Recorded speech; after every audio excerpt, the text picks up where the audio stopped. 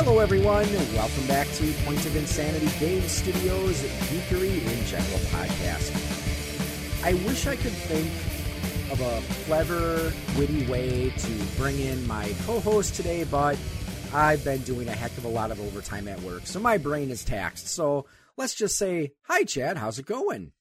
You could have called me the Mohawk Maniac. Okay, Mr. Mohawk Maniac. How's it going? It's going good, man. How are you? Well, let's see. Other than overtime, and before we were recording, Chad and I have had a conversation about how we're both kind of falling apart, where I'm having some knee issues, and Chad, you were almost eaten by bugs this last weekend. Yeah, I was feasted upon by gnats, and then I got stung by a yellow jacket. Yay! You, nature. In the words of Pro. Okay, that's from one of my favorite YouTubers, Pro Jared. He does a lot of video game episodes, and he's talked about Dungeons and Dragons a few times too. But he was talking about the Hydlide series, and he was there in some of the games you can be killed by trees, and it's like he's playing the game, and it's like he gets killed by a tree, and he's like, "Fuck you, nature." So, you know, though, I was saying I got bit by a yellow jacket. I can't complain, though. I'm 42 years old. The last time I got bit by any sort of a bee, I was 10. But I did sit on a hornet's nest, and I got stung 56 times, including in places you don't want to talk about because I sat on the underground bee's nest. Okay, was this on a dare, or were you just being a stupid kid? No, it was there. We were at a family picnic with another family and stuff, and didn't know it was there. And I sat down, and I had my paper plate in my lap, sitting cross-legged, and all of a sudden it's like I was getting poked in the legs, So I pick up my thing to look to see what's in there, and it's just this bees just all over me. And my mother, of course, she takes me to the hospital because she wants to find out if I'm allergic to bees or, afraid I might be allergic to bees because my grandmother was allergic, where it was really bad. And, of course, the drive to the hospital takes like 15 minutes from where we were. And the doctor, she's like, is he allergic to bees? Is he going to be okay? And the doctor goes, if he was allergic to the bees with this many stings, he'd have been dead already. That almost sounds like something of biblical proportions. It kind of does. I didn't even think about that when I told that story, but it works so well, doesn't it? Yes, it flows rather nicely into today's topic. So we're going to do a historical gaming episode. And was there a plague of bees? No, there was a plague of locusts and gnats and frogs. But no bees.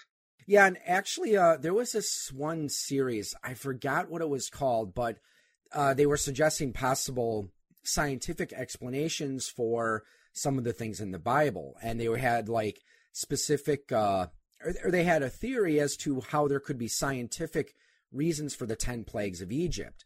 And they were talking about about the Nile turning into blood. That could have been as a result of like a seasonal, I think it was like algae bloom. And because of that, that would kill the fish and kill the frogs. And with fewer fish and frogs around, well, actually, I think first, the frogs would have started to come in, try to move away from the river. But since there were going to be less of those animals that would prey on insects, they would start to become more common. And, of course, you get bit up and stung by insects, that's going to cause the boils. And they were also mentioning that, at this time, because of some of the conditions, that a lot of the grain in storage could have started to rot and developed a specific mold. And since the firstborn child was the parents, their immune systems had developed enough where they could probably fight it off, but the children, it was a different story. Now, the firstborn child was more likely to eat more than the younger kids, so they probably would have ingested more of this mold, and that could have been one of the reasons for the death of the firstborn. And, it's an interesting theory, but yeah, we're going to be talking about historical gaming and specifically using the Old Testament as a backdrop or inspiration, which I know it's a historical period that usually isn't touched very much in gaming. I don't know about you, but I've only seen one supplement from a major publisher that actually talked about it several years ago, back during the heyday of the D20. I'm sorry, the D20 open license and third edition. Green Ronin did make a book called Testament, and it focused on the Old Testament. So I just saw it. I don't think I paged through it, or maybe I did, but so I don't really remember much of what was in there. But other than that, like I said, there's not really too much out there for, Old Testament and how to use that particular time and place in gaming, which we could probably debate as to reasons why, but I figure it might be an interesting topic to cover. So now I can add one to that as well. I played a system a couple of years ago, I would say, called Hillfolk. Now, Hillfolk is set up in such a way, it's kind of almost like a GURPS, except it's a storytelling game. So any combat is done through storytelling. And then there is a bit of chance. There is some dice rolling, but not a ton of it. And we played a game actually set in the time of the pharaohs, so during the Bible, because you hear that phrase quite a bit in the Old Testament, the time of the pharaohs, and especially before Moses and the chosen wander through the desert for 40 years. And I actually played a character that was an escaped slave from Egypt. Now, the actual game took place in Israel, but it was based around the idea of the different groups in Israel at the time. The moving. What's the word? The migration period. Right, during the migration period. So it was a really interesting game, but it was all story based. But Hillfolk, they have setups for that period. They have it for the Victorian time, during the Renaissance. They touch on even the 1920 gangsters. So you can play it pretty much in any location you want, but we actually picked and decided to do this time of the pharaohs. And it was kind of interesting. So when you brought this idea to me, I'm like, well, at least I can talk about that, because I didn't have a whole lot of time to bone up on my Bible and gaming. I mean, I'm always boned up on gaming, I guess. Bone up on the Bible? Yeah, bone up on the Bible. I didn't say put my bone on the Bible. I'm not going to touch that one. But anyways. Haven't you ever heard that phrase about boning up on something? No, I have not. Usually when I hear about people talking about boning something, a different meaning comes to mind. Well, maybe it usually maybe I'm not like the rest of your friends. Maybe I've got a little bit of a moral compass. Okay, I Chad, that little halo above your head there, the one resting on the horns.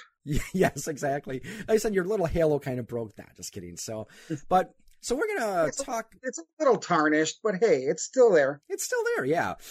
So we're going to begin our discussion right after this quick announcement. Welcome to Bone Throwers Theater. Nah, it's not that kind of show. It's an RPG actual play podcast. My name is Jordan, and I'm joined by our fun-loving cast. This is Aaron. Jeff here. Johnny is my name. And I'm Jeremy. And what we do is dive in and play various tabletop RPG systems and games, such as Mini 6, Fiasco, Inspectors, Monster of the Week, Fate, and more. But no matter the rule set or setting, some pretty intense storytelling hits the fan. So whether you like epic fantasy, adventure, comedy, sci-fi, horror, or just horrifically bad puns, we've got something to feast your imagination on. Listen to our full episodes and more at bonethrowerstheater.com. And may the bones fall ever in your favor. And we're back. So before we begin, let's just talk a little bit about our background in religious studies. And now, why don't you go first? Because I've talked about my religious studies degrees several times during the course of the 200 some episodes that we've got. All right, so let's see. I was born and raised Roman Catholic. And then when I had daughters and we started putting them through religious education in the Catholic Church as well, I started teaching because it was one of those things where we had the parents meeting one year and it said, and they're looking for teachers. They're always looking for teachers for these programs, And I was sitting in the church and I said a little prayer and I said, God, if you want me to do this, don't let anybody else volunteer. No one else volunteered. So no one else volunteered. So I spent the next 6 or 7 years teaching religious education. And then once both of my daughters were through confirmation, I do other things. So I kind of took my Wednesday nights back and I stopped teaching. Okay. So. Yeah, and as I mentioned, I have a degree in religious studies that I earned while attending class at UW Oshkosh, and I actually took, technically 4 classes on the Old Testament, but there was one that I count, even though it wasn't technically an Old Testament class. All these classes were taken with a professor named Dr. William Erbrock. He was one of my favorite professors and very influential on me. First class I took with him, and this is the one that I count, even though it's technically not an Old Testament class. It was called Ancient Near East Religion, and it talked about the religion and mythology of the Egyptians, the Babylonians, the Sumerians, and the Canaanites, which is very relevant because, all of those cultures did interact with the Hebrews at one time or another. And then I took my core class, the Old Testament, which was just your basic overview. After that, I took Old Testament poetry and wisdom. I also took one called The Prophets. And then I also took another one that was specifically about the book of Job. Oh, that's such a happy book, isn't it? Oh, yes, it is. It's one of the happiest books in the Bible. It's either Job or Ruth. One of those two have to be the best books, the best, happiest books in the Bible. But that class on Job, we didn't just focus entirely on the book of Job, though. There were a couple of other modern works that the professor included because they dealt with the theme of suffering, which is something that we see quite a bit in the book of Job. And, it actually inspired me to do an independent study project with Dr. Erbrock called The Character and Development of Satan, where I talked about the development of Satan from the Old Testament to the New Testament, which is interesting because, the word Satan, pop quiz for you, Chad. Do you know what the name Satan means? I don't. I do know what the name Lucifer means, but not Satan. Okay. Satan means adversary or accuser. And now in the Bible, in the Old Testament, sometimes there's different ways that they refer to Satan's in there. And sometimes it's Hasatan, other times it's Hasatan, which they sound very similar, and I don't speak Hebrew, so also I should probably give the mispronunciation disclaimer here. If I mispronounce any of the Hebrew in here, it's because, I'm trying to remember how my professor pronounced it. Also, some of my Old Testament is a bit rusty, so we might not be entirely 100% accurate, but that's what I always strive for, though, when I do research my historical gaming topics. And the difference between the Hasatan and Hasatan, one of them refers to a proper noun, and the other is a title. Now, we talked about the book of Job. The particular Satan that appeared in that book, it was the one where it referred to a title. So it wasn't, a specific, angel named Satan or an accuser. It was a title. And what some scholars have suggested is that they interpret that to mean that they would be like a roving intelligence agent where they would go and they'd look for people who were, doing bad things and needed to be tested and reported that back to God. And in the case of the book of Job, it's not that, Job was doing anything bad. It's just that Satan was like, this accuser was like, I think the exact words was like, God is like, have you considered my servant Job, who's all righteous? And Satan is like, yes, but if you took away all his prosperity, would he curse you or would he continue to bless you? the theme of that class about the Book of Job was a lot focused on the whole when bad things happen to good people mentality. But so, okay, I get that, but now with the two terms for Satan, mm-hmm. So one being a title, one being the actual demon Lucifer. Does that mean there's more than one Satan? Yes. Again, when we go by the term the Satan, and again, I apologize. I haven't read that report I wrote. I still have it saved on my computer somewhere. So I apologize. On a 3.5-inch floppy drive? That's where it was originally, but I did actually transfer it to my computer. So I don't remember exactly where in the tale of Balaam's ass, that one I think it was referring to a specific person, whereas I know in the Book of Job, that's where it was the title. So maybe we'll go into the Book of Job later, but one of the things about the Old Testament is we're talking about, and this is where it's challenging, I think, trying to decide where to do a historical campaign, is because when we talk about the books of the Old Testament, we're talking about, the books from Genesis to the end of 2nd Chronicles.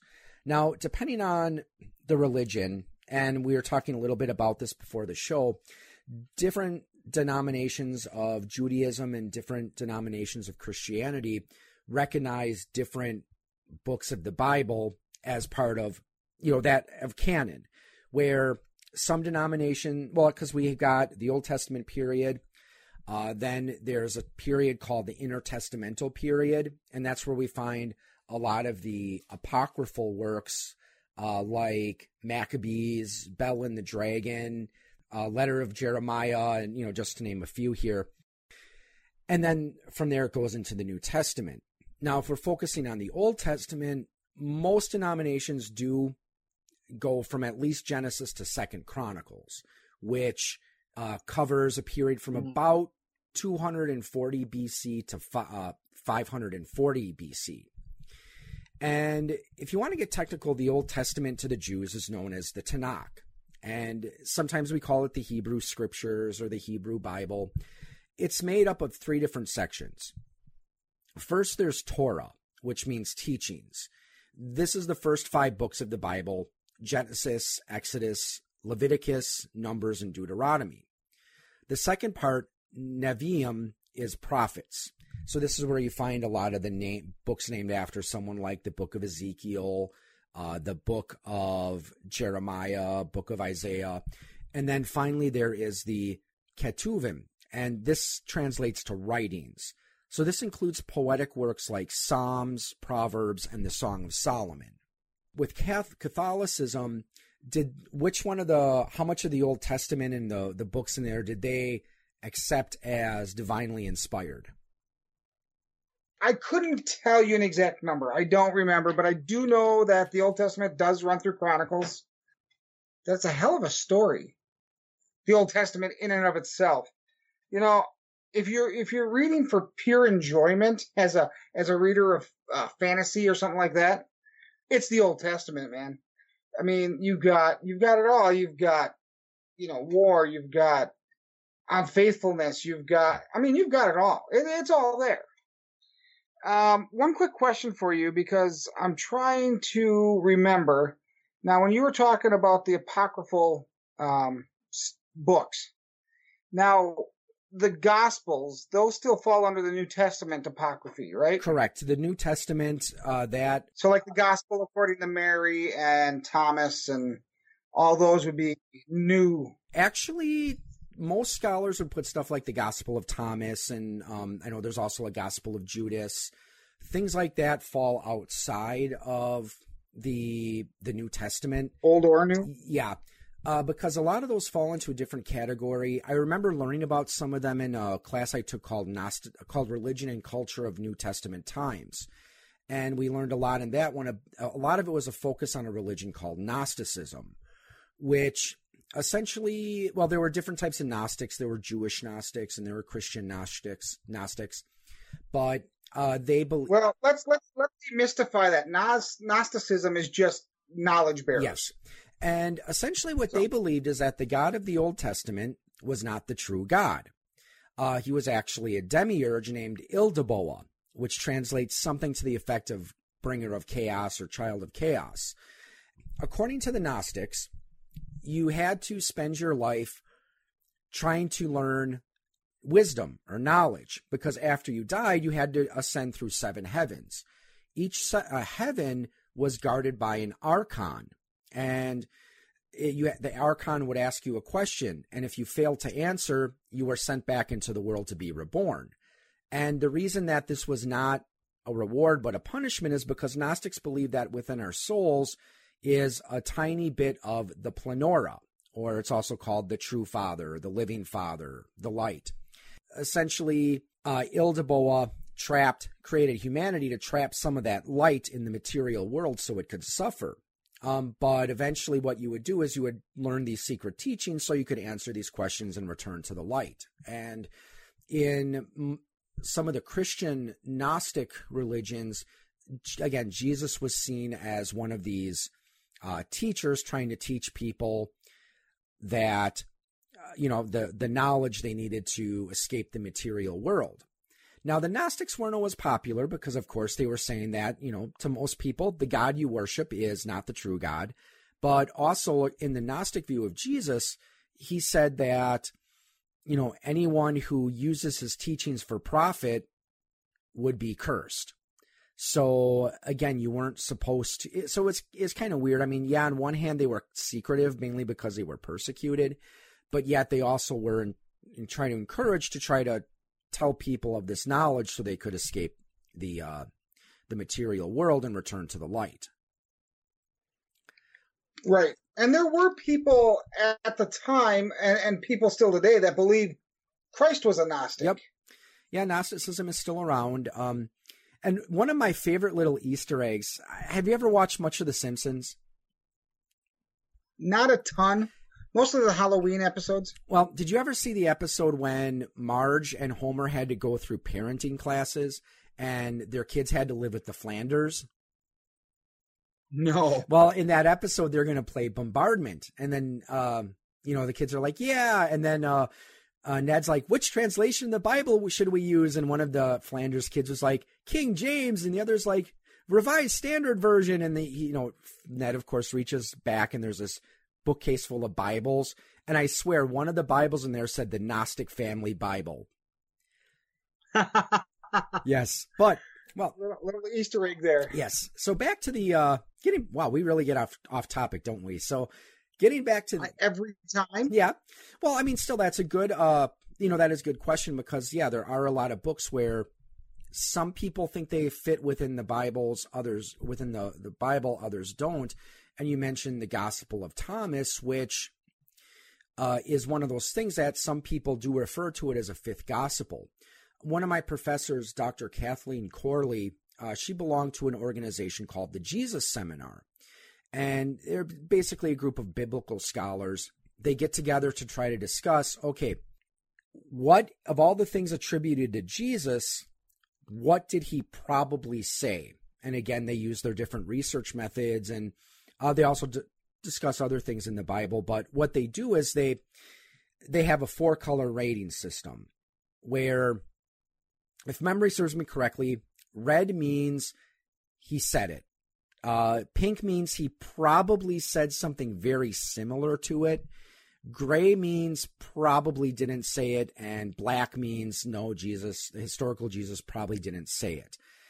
So the last I heard, according to their research and their consensus, they believe that Jesus probably only said about 16 or 17% of the things that are attributed to him.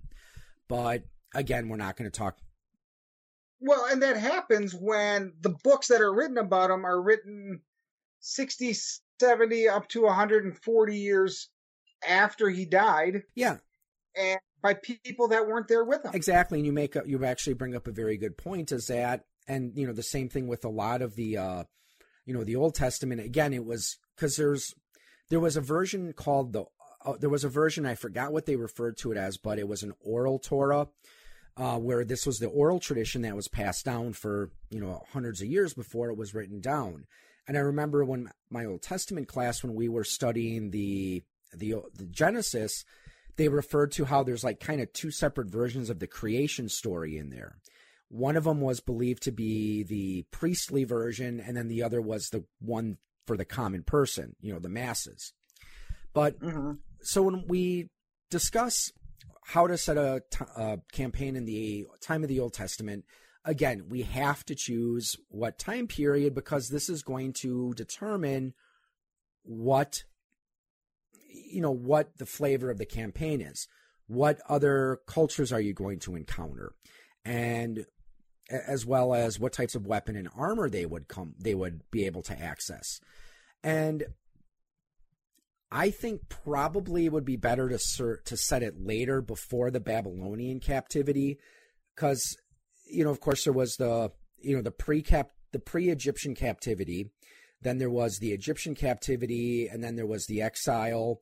Then there was a time where they started to settle down into kingdoms, and then that's when you had, again, all sorts of these kingdoms in the Middle East that were fighting against each other. Things don't change very much, do they? Well, no, not really. But anyways, I actually think a fun place to set it would be the exile. Bring your characters, your players, into the time of the exile. So the time of wandering in the 40 years in the desert. You have natural enemies. You have enemies within. You have other nomadic tribes they're going to cross over. As far as weapons and that kind of stuff, I mean, in that setting, it's going to be sticks and small knives and things like that. Armor's going to be leather at best. Yeah, because, let's jump ahead, because normally I go through the classes first, but it's when you do talk about the weapons, and you do bring up a good point. Most of their weapons earlier on would have been copper or bronze. And this was because during their nomadic period, they didn't really have much access to the minerals and the mineral materials they would need to make better weapons. So there's the 5 types of weapons that they usually would use. First was the Roma, which is a spear, the Hanith, which is a javelin, the Herib, which is a short sword, and then the bow and the sling. And those are easy enough to convert because they are, found in all versions of D&D. But what's the difference between a spear and a javelin? Javelin? Javelins are usually going to be, they're smaller and lighter, so they can be thrown further. But you can throw a spear. Yes, but javelins are designed to be thrown further, like I said, because of the lighter weight. Okay. So, yeah, they're 2 different types of weapons. Now, as far as armor, the most common would be shields. And as far as I could tell from my research, armor was not common among the rank-and-file soldier. Any armor they would have had access to was likely scale mail. Later on, some warriors might be equipped with a breastplate, greaves, and a helmet, but nothing like full plate mail. In fact, depending on, I would think something like just padded armor, like just thicker clothing might be considered armor as well. Yeah, and because one of the things that was different, now when we talk about how to convert different D&D classes, one of the things, well, first let's start with the fighter. And one of the things about the ancient Hebrews, until they settled down and formed their own kingdoms, they didn't really have a professional military. So this put them at a disadvantage against some of the civilizations they encountered, because if they were at war, and again, you read the Old Testament, they were pretty much always at war with somebody. And since they didn't have a professional standing army, if you were called into fighting, you pretty much scrounged up whatever weapons and armor you could find. So again, generally were not as well equipped and not as well trained as their enemies. Now, one interesting rule that you could incorporate, most people who are at least somewhat familiar with the Old Testament have probably heard about the 12 tribes of Israel. So these are, the 12 different tribes that were descended from the sons of Israel. So anyways, in some parts of the Bible, in 1 Chronicles chapter 12, it does note how some of these tribes specialized in a certain type of fighting. So that is something you might be able to work into your campaign if you want to do a little bit more research or, a little bit more writing. But 3 examples that I found, the tribe of Benjamin, they were said to be experts with bows and slings, and they said that they could shoot right or left-handed. The tribe of Gad, they were said to be experts with the shield and spear. And then the tribe of Zebulun, it was said that they were prepared for battle with every type of weapon. So those are just some examples. So you might, like, again, the tribe of Benjamin, maybe you could give them a bonus to their attack rolls if they're using, missile weapons. The tribe of Gad, since they were experts with the shield and spear, you could kind of picture them like the Spartans, how with their fighting style. So maybe they could have a defensive bonus when they're using a shield. So that, like I said, just one idea. Also, some scholars have suggested, though from what I understand, there's not too much evidence to support this, that sometimes contests between champions were used to resolve, battles.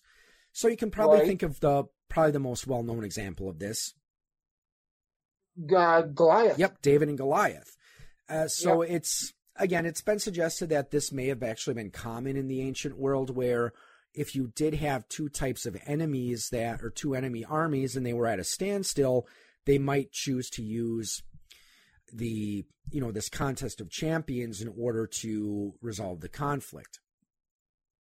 So any other thoughts about how you might work a basic fighter into the campaign? No, I think you kind of covered it, unless you wanted to go and not put them in the tribes and maybe make them part of like either a mercenary group or like just a roving nomadic tribe. Okay. You could do either one of those, or I suppose, depending on when you said it, you could make them a Roman centurion. Yeah, and that's something you could do. For 2nd edition, they did have a source book called The Glory of Rome, where they do talk about the centurions and the Roman army. And they also do talk a little bit about early Christianity in that game. So if anyone out there is thinking of, or in that book rather, not that game. So if you are thinking of running a D&D campaign set in the New Testament times, that actually might be a pretty good place to look, because they do talk about, like as I said, they do talk a little bit about early Christianity in that particular source book. Now, as far as the next warrior class, the Paladin, I couldn't really find anything that I think would make that fit into an Old Testament campaign. Because no, I mean, I'm trying to think here, because we're talking about the Jewish God, and he didn't really have. I mean, you had rabbis, but you didn't really have armed forces, and that would be the only way that would work. No, I can't really think of a way to do it. Yeah, and so like I said, a Paladin probably couldn't really think of a way to work that into this type of campaign. Now, Rangers, on the other hand, actually I think could work quite well, because there are a couple of examples that we do see of Ranger-like characters, at least if we're looking at Rangers as being a warrior who's really skilled in the wilderness. Esau, or Esau, E-S-A-U, I can't remember how it's pronounced. He was described as being a hunter, a man of the field, and rough in appearance. And then there was also Nimrod, who was described as a mighty hunter. Now, since the ancient Israeli army usually was not as well equipped or trained as their enemies, generally they probably favored hit and run tactics and guerrilla warfare. So that's something I would think so. Yeah, so that's something a ranger could handle, or it's again a good place where a ranger could fit into this type of campaign, especially during that nomadic period, because this is when they could serve as a scout and a hunter for the tribe. I would agree with that. Okay. Now next, wizards. If you're playing a character again among the Hebrews, no. There are a lot of passages. not even, I mean, maybe in one of the nomadic tribes you could get away with something like that, but even like the Romans, that person would be killed as a witch. Well, or a practitioner of magic. Yeah, because if you're going to be playing a wizard in this type of campaign, they would need to belong to one of the other cultures like the Egyptians or Babylonians, because there are several passages in the Bible that condemn sorcery. So again, unless you want your character to get killed by his fellow tribemen, you'd probably want to shy away from that class. Yeah, or you're going to, as a DM, you're going to have to somehow incorporate magic into this true living world that it would have been bad in. Yeah, because generally with the historical supplements, when they do discuss wizards and how to work them into it, they generally recommend spells that are going to be very subtle. Things like charm and divination, because again, in the ancient world, there was divination. People did practice, those types of acts. So that's something that would work. Enchantment and charm usually would work. They recommend shying away from your big bang spells like fireball and meteor swarm and lightning bolt. And again, you really don't see that in the Bible anyway. So, right. Now, priests, on the other hand, when we get to the priestly classes, druid, I wouldn't recommend it.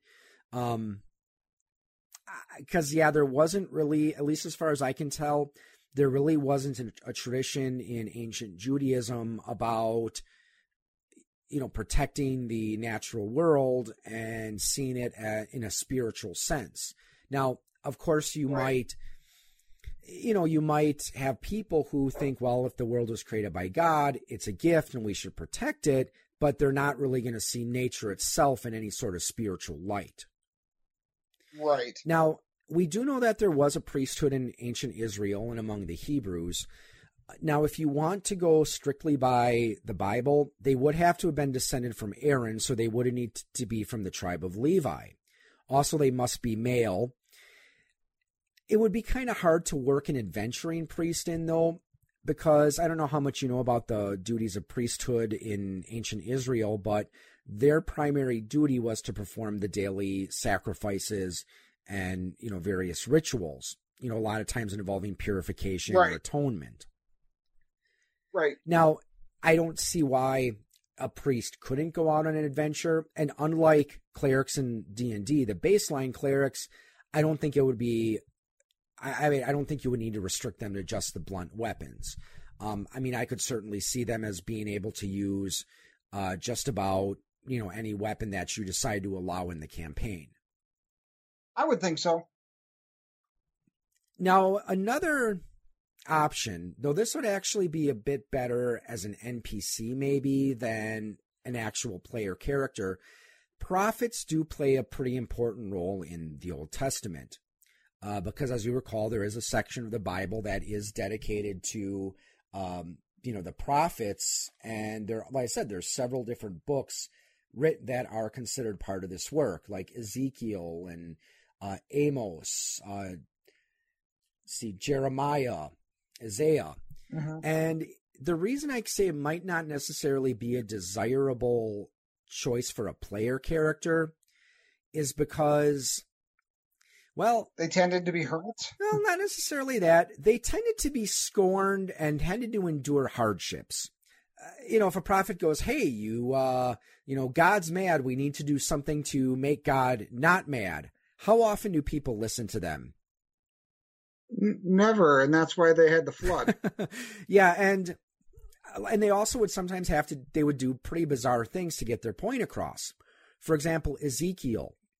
In that book, he would lay on his side in front of this model town he constructed. And he would, eat very small amounts of food because he was doing that to warn of a coming siege. And another example, Jeremiah. Oh, he did some fun things. He, for example, wore a yoke to warn people that God would allow them to fall under the yoke of the Babylonian Empire. He also smashed a clay jar to warn people that God would smash their nation. And as far as I can remember, there's only one real prophet that actually had a bit of success in his time, And it's probably one of my favorite books I remember from that class I took on the prophets, and that is Jonah. Now you're probably, what do people most know Jonah for? He got eaten by a whale. A large fish. Now, depending on the translation in the Bible you use, yeah, I guess some do say whale, some just say big fish. Now, the reason I always thought this book was fun to read is essentially it's parody, because you look at a lot of the other prophets, they willingly accept their call. They give these long poetic prophecies, and they're usually met with resistance. Jonah, on the other hand, tries to escape his calling. After he does, gets eaten by a fish and decides, okay, he's going to do what God wants him to. I think the city was Nineveh, but he only says a few words, and people listen to him. So that's what I always thought was interesting about that book, is how it is essentially a parody of a lot of the other, prophetic works. And the other problem with prophets is they never say what they mean. It's always some grandiose story that you find out later meant something completely different than you thought it did in the beginning. Yeah. So, I could see prophets, though, being good NPCs. Oh, absolutely. But yeah, as far as a player character, probably not so much. But prophets, how would you build those? Would you build those like a seer? How would you do it? Like a priest. Because I think a lot of times the prophets were members of the priesthood. Yes, but I'm talking strictly from a game point of view. Priests don't have the ability to see the future. Okay. Well, in D&D. Well, what I would do, the prophet would, again, just use examples I gave of Jeremiah and Ezekiel, where what they would, they would do these unusual public displays as a means to try to warn people. So if the player characters, let's say they do see Jeremiah parading around town with a yoke about him, the players might decide, okay, well, what do we have to do to make sure this prophecy isn't fulfilled? Just as an example. But, you might have it. But how? Okay. Let's say you use that just because, it's a biblical reference and maybe everybody you're gaming with has some sort of religious background. So you go, okay, we're going to use Jeremiah. He's going to be in his yoke. Most of the groups I play with are going to be like, and you point out this crazy guy who's walking around in a yoke. They're going to be like, all right, they're either A, going to avoid him. B, they're going to go talk to him thinking he's crazy the entire time. Or some of the groups I play with, they're just going to go kill him. And I've had groups that probably would do that too. But no, I think that most of the gamers I had played with would probably grab the adventure hook and try to talk to the prophet. And again, of course, it could be a false prophet. You never know. Those have existed. Yeah, absolutely. So next we move on to the next category of classes, your specialty, the rogues. They're so easy to build those into a campaign at that time. Because, how would you introduce a thief character into an Old Testament campaign? Oh. Okay, depends on who you're quote-unquote working for. But they're a gatherer. They're somebody that can get things, right? Mm-hmm. So that's how I would play it off and say, hey, I have these connections or I have these ways that I can get things you need. Again, thievery was very frowned upon at that point. So you would have to be very careful about the way you projected what you do. You would never say, I can go steal us some whatever. You would say, I've got connections, or I've got a way, or I know of somewhere to, it wouldn't be your straight up, you wouldn't be a cut purse. You wouldn't be something of that style. You would be a more refined thief. Unless you're just going to play like a street urchin who knows how to swipe food from the stands. Yeah. Now, I think those two are kind of your bases for that sort of a story. Yeah, because one way you could do thieves in the campaign is they could be an infiltration specialist, because also like a ranger, they could be a military scout.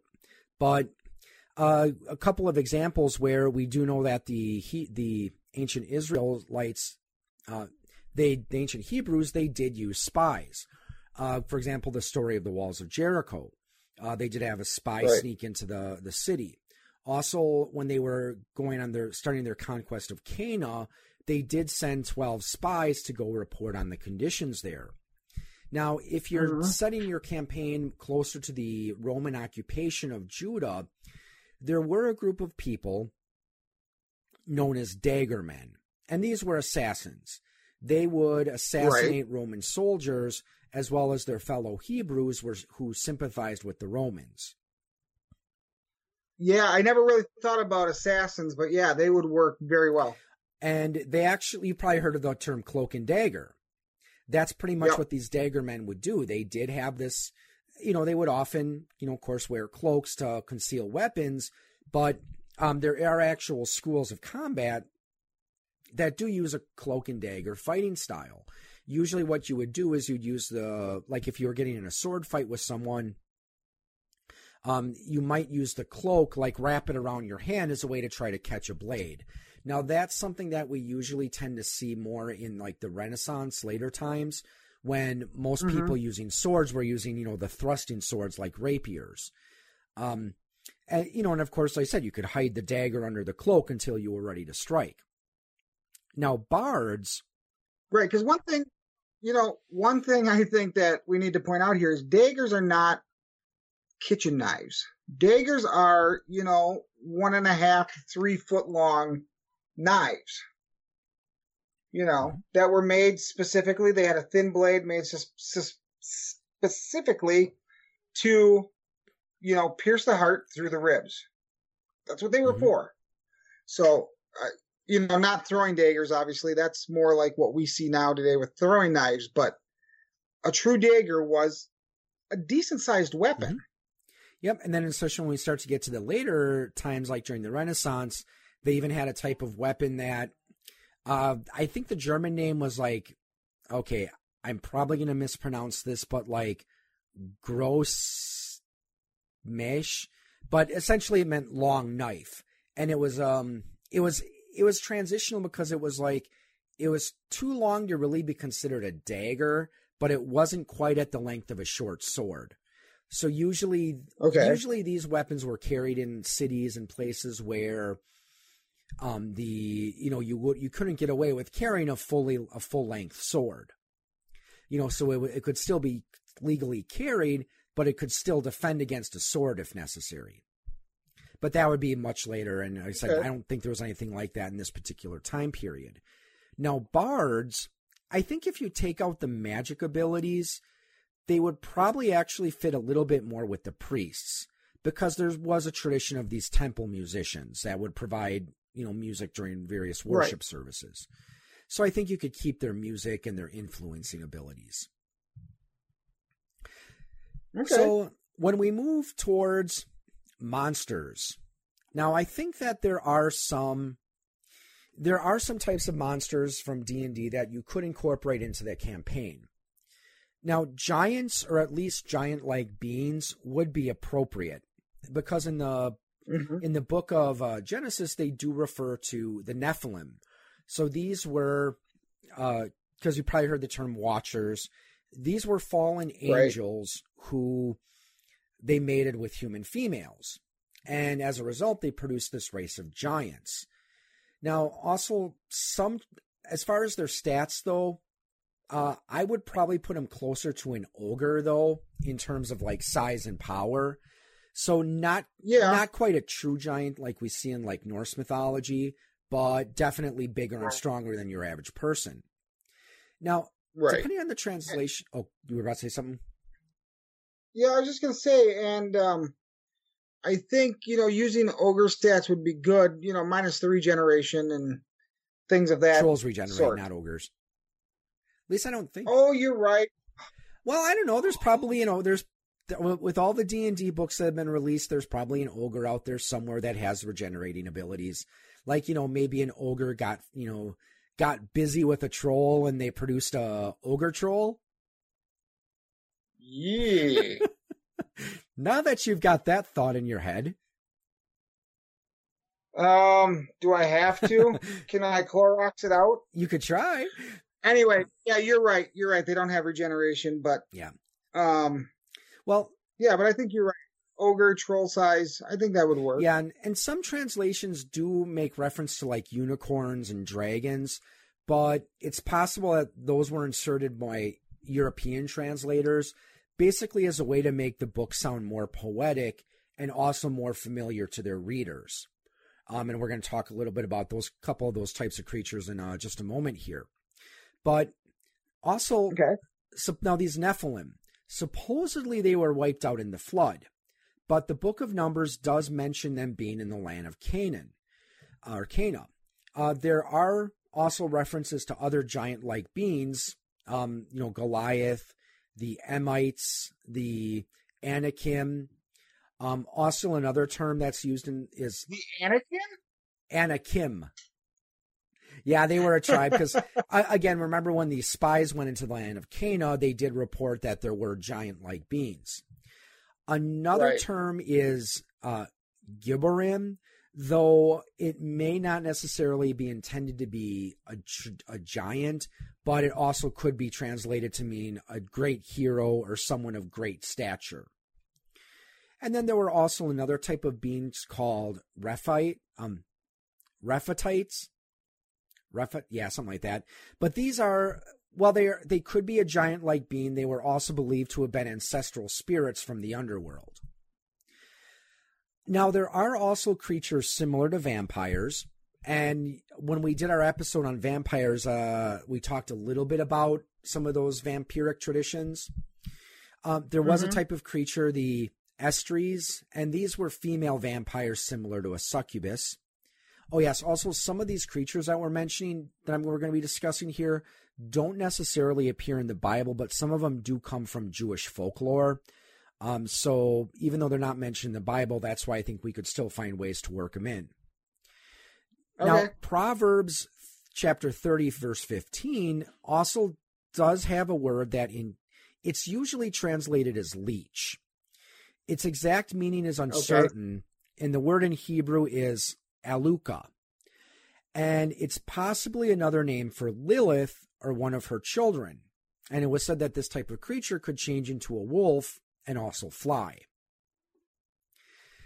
Okay. Now, you could also incorporate clay golems, though this would be a huge anachronism, because folklore about golems doesn't appear until much later, but there is a similar word that's used in Psalm 139, chapter 139, verse 16, which is usually translated as an unformed substance. Okay. Another possibility is the Shedim, and this is a demon, possibly an offspring of Adam and Lilith. It was said it had wings like an angel and feet like a rooster. However, these beings could be both good or evil, and it's believed it might be related to the Akkadian word Shedu, which is actually a protective spirit, which, if I'm not mistaken, does appear in Dungeons & Dragons. I believe so. I believe you're right. Okay. There's also various sea monsters that are mentioned. Again, we talked about the big fish that, or whale, whatever you want to call it, from the book of Jonah. Also, there's the Leviathan, Tannin, Rahab. Those are a couple other names I came across. So these could be seen as playing a mythological role of the Chaos Kampf, which is a monster representing primordial chaos that has to be defeated by a god or a hero. So in the case of Leviathan, sometimes they're pictured as a serpent, sometimes as a crocodile. And another well-known monster, the Behemoth, which usually pictured as a hippopotamus. Okay. And then there's also the cherubim, various types of angels. Now, in the book of Ezekiel, there is something described as the tetramorph. And this is an angel with the head of an ox, lion, man, and eagle. So these represent humanity, the king of domesticated animals, the king of wild animals, and the king of birds. They're also described as the living creatures that carry God's throne in that book. I don't know if you remember that description. It talks about the wheels within wheels, and some people believe that is actually evidence of an ancient UFO sighting. Okay. Yeah, I've heard of it. So we could almost use like a what are they called? The lion and Sphinx? No. The three-headed one, the Cerebrus? Oh, Cerebus. Okay. Cerebus. Okay. And as I believe... Oh, go ahead. You just have to change the visage of it, but I mean, it could basically, you could use those stats, I would think. Okay.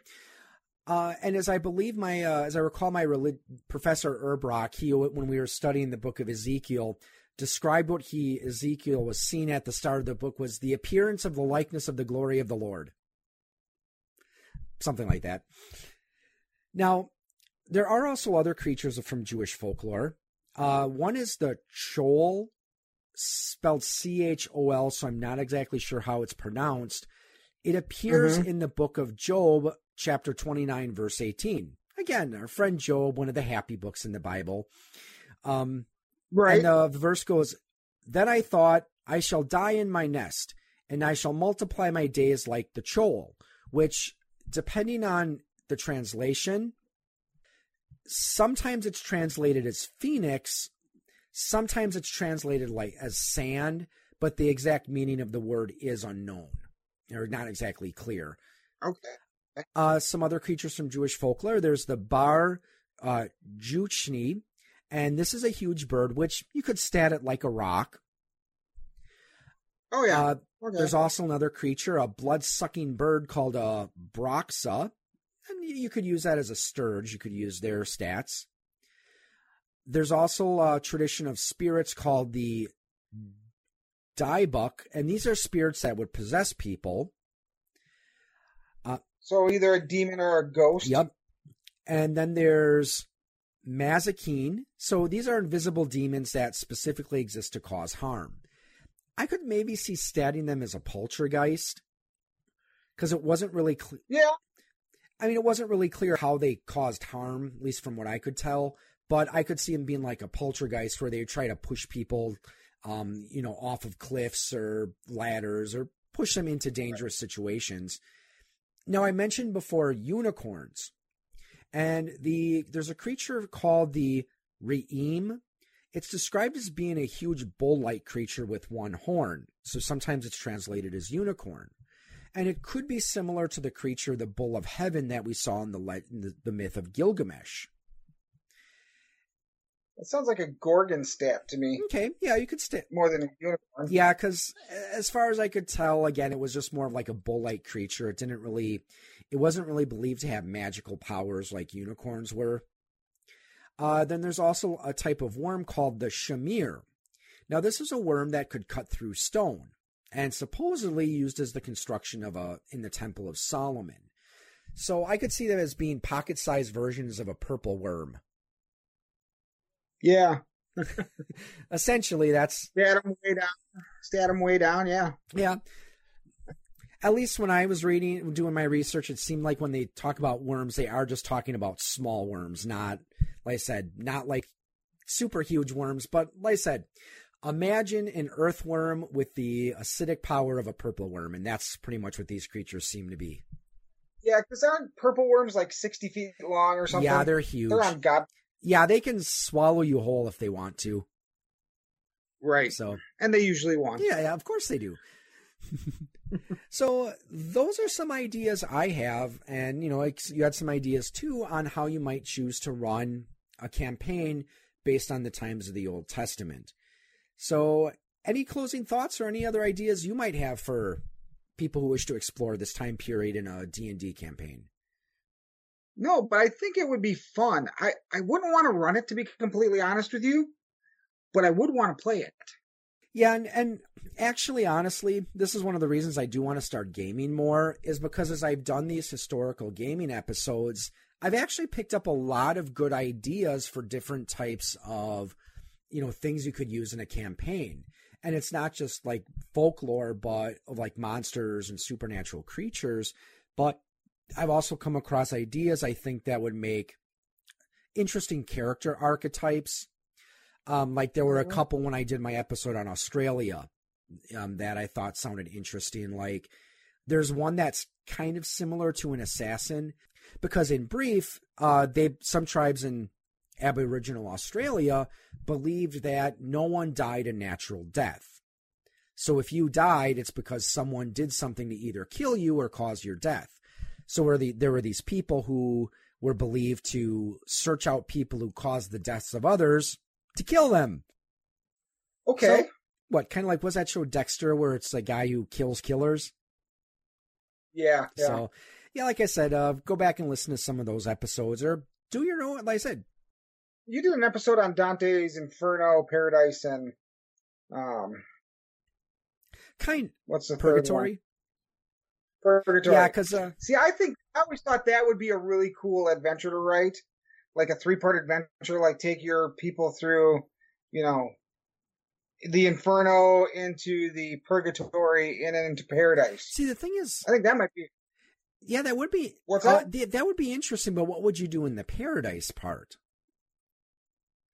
Yeah, that's true. I mean, I could see fighting your way through hell. Some of Purgatory is, at least through the, 10 levels of hell, 9 levels of hell? In 9 or 10, depending on how you want to look at it, because there were 9 levels, but there was also the area outside of hell, and that was for the people who took no sides in their life, and also the fallen angels who didn't take a side in when Satan rebelled against God.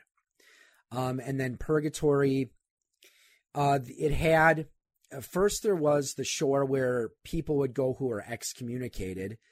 Then there was the circle that were for people who were the late repenters.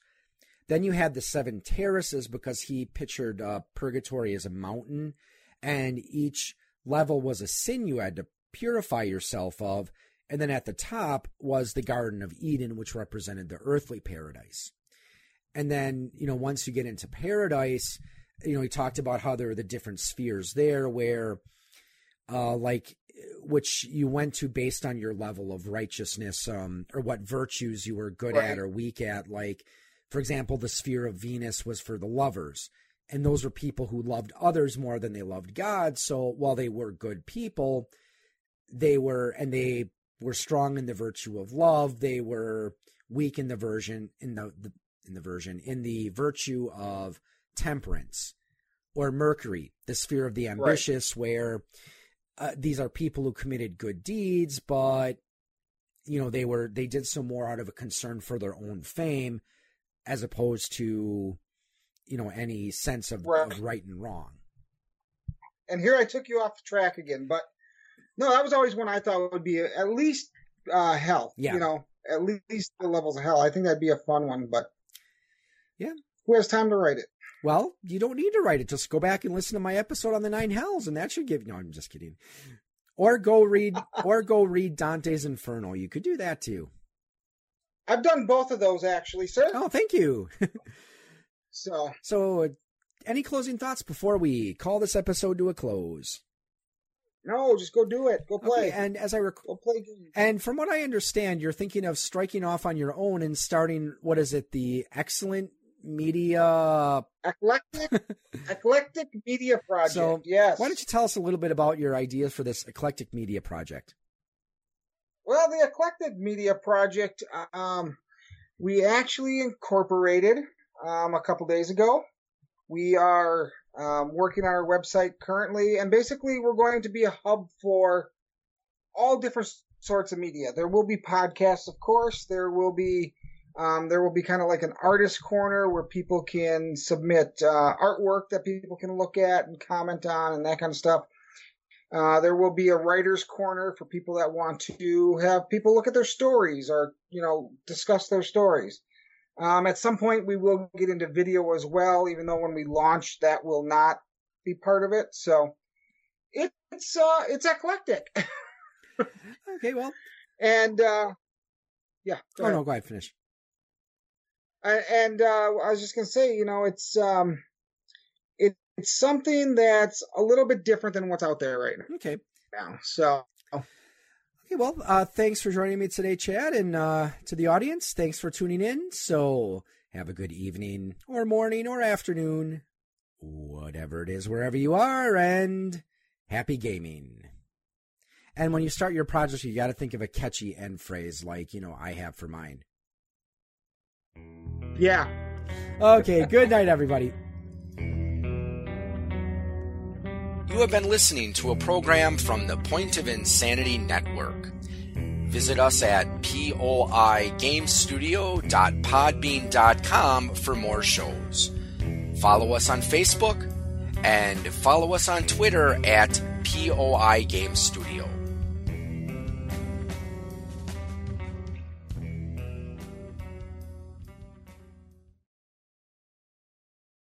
Do you do a podcast about Dungeons & Dragons, role-playing games, video games, or other topics of geek interest? Would you like to cross-promote your podcast on geekery in general? Then drop us a line on our Facebook page at POI Game Studio or POI Network, or contact us through our website at poigamestudio.com, and we'll set something up.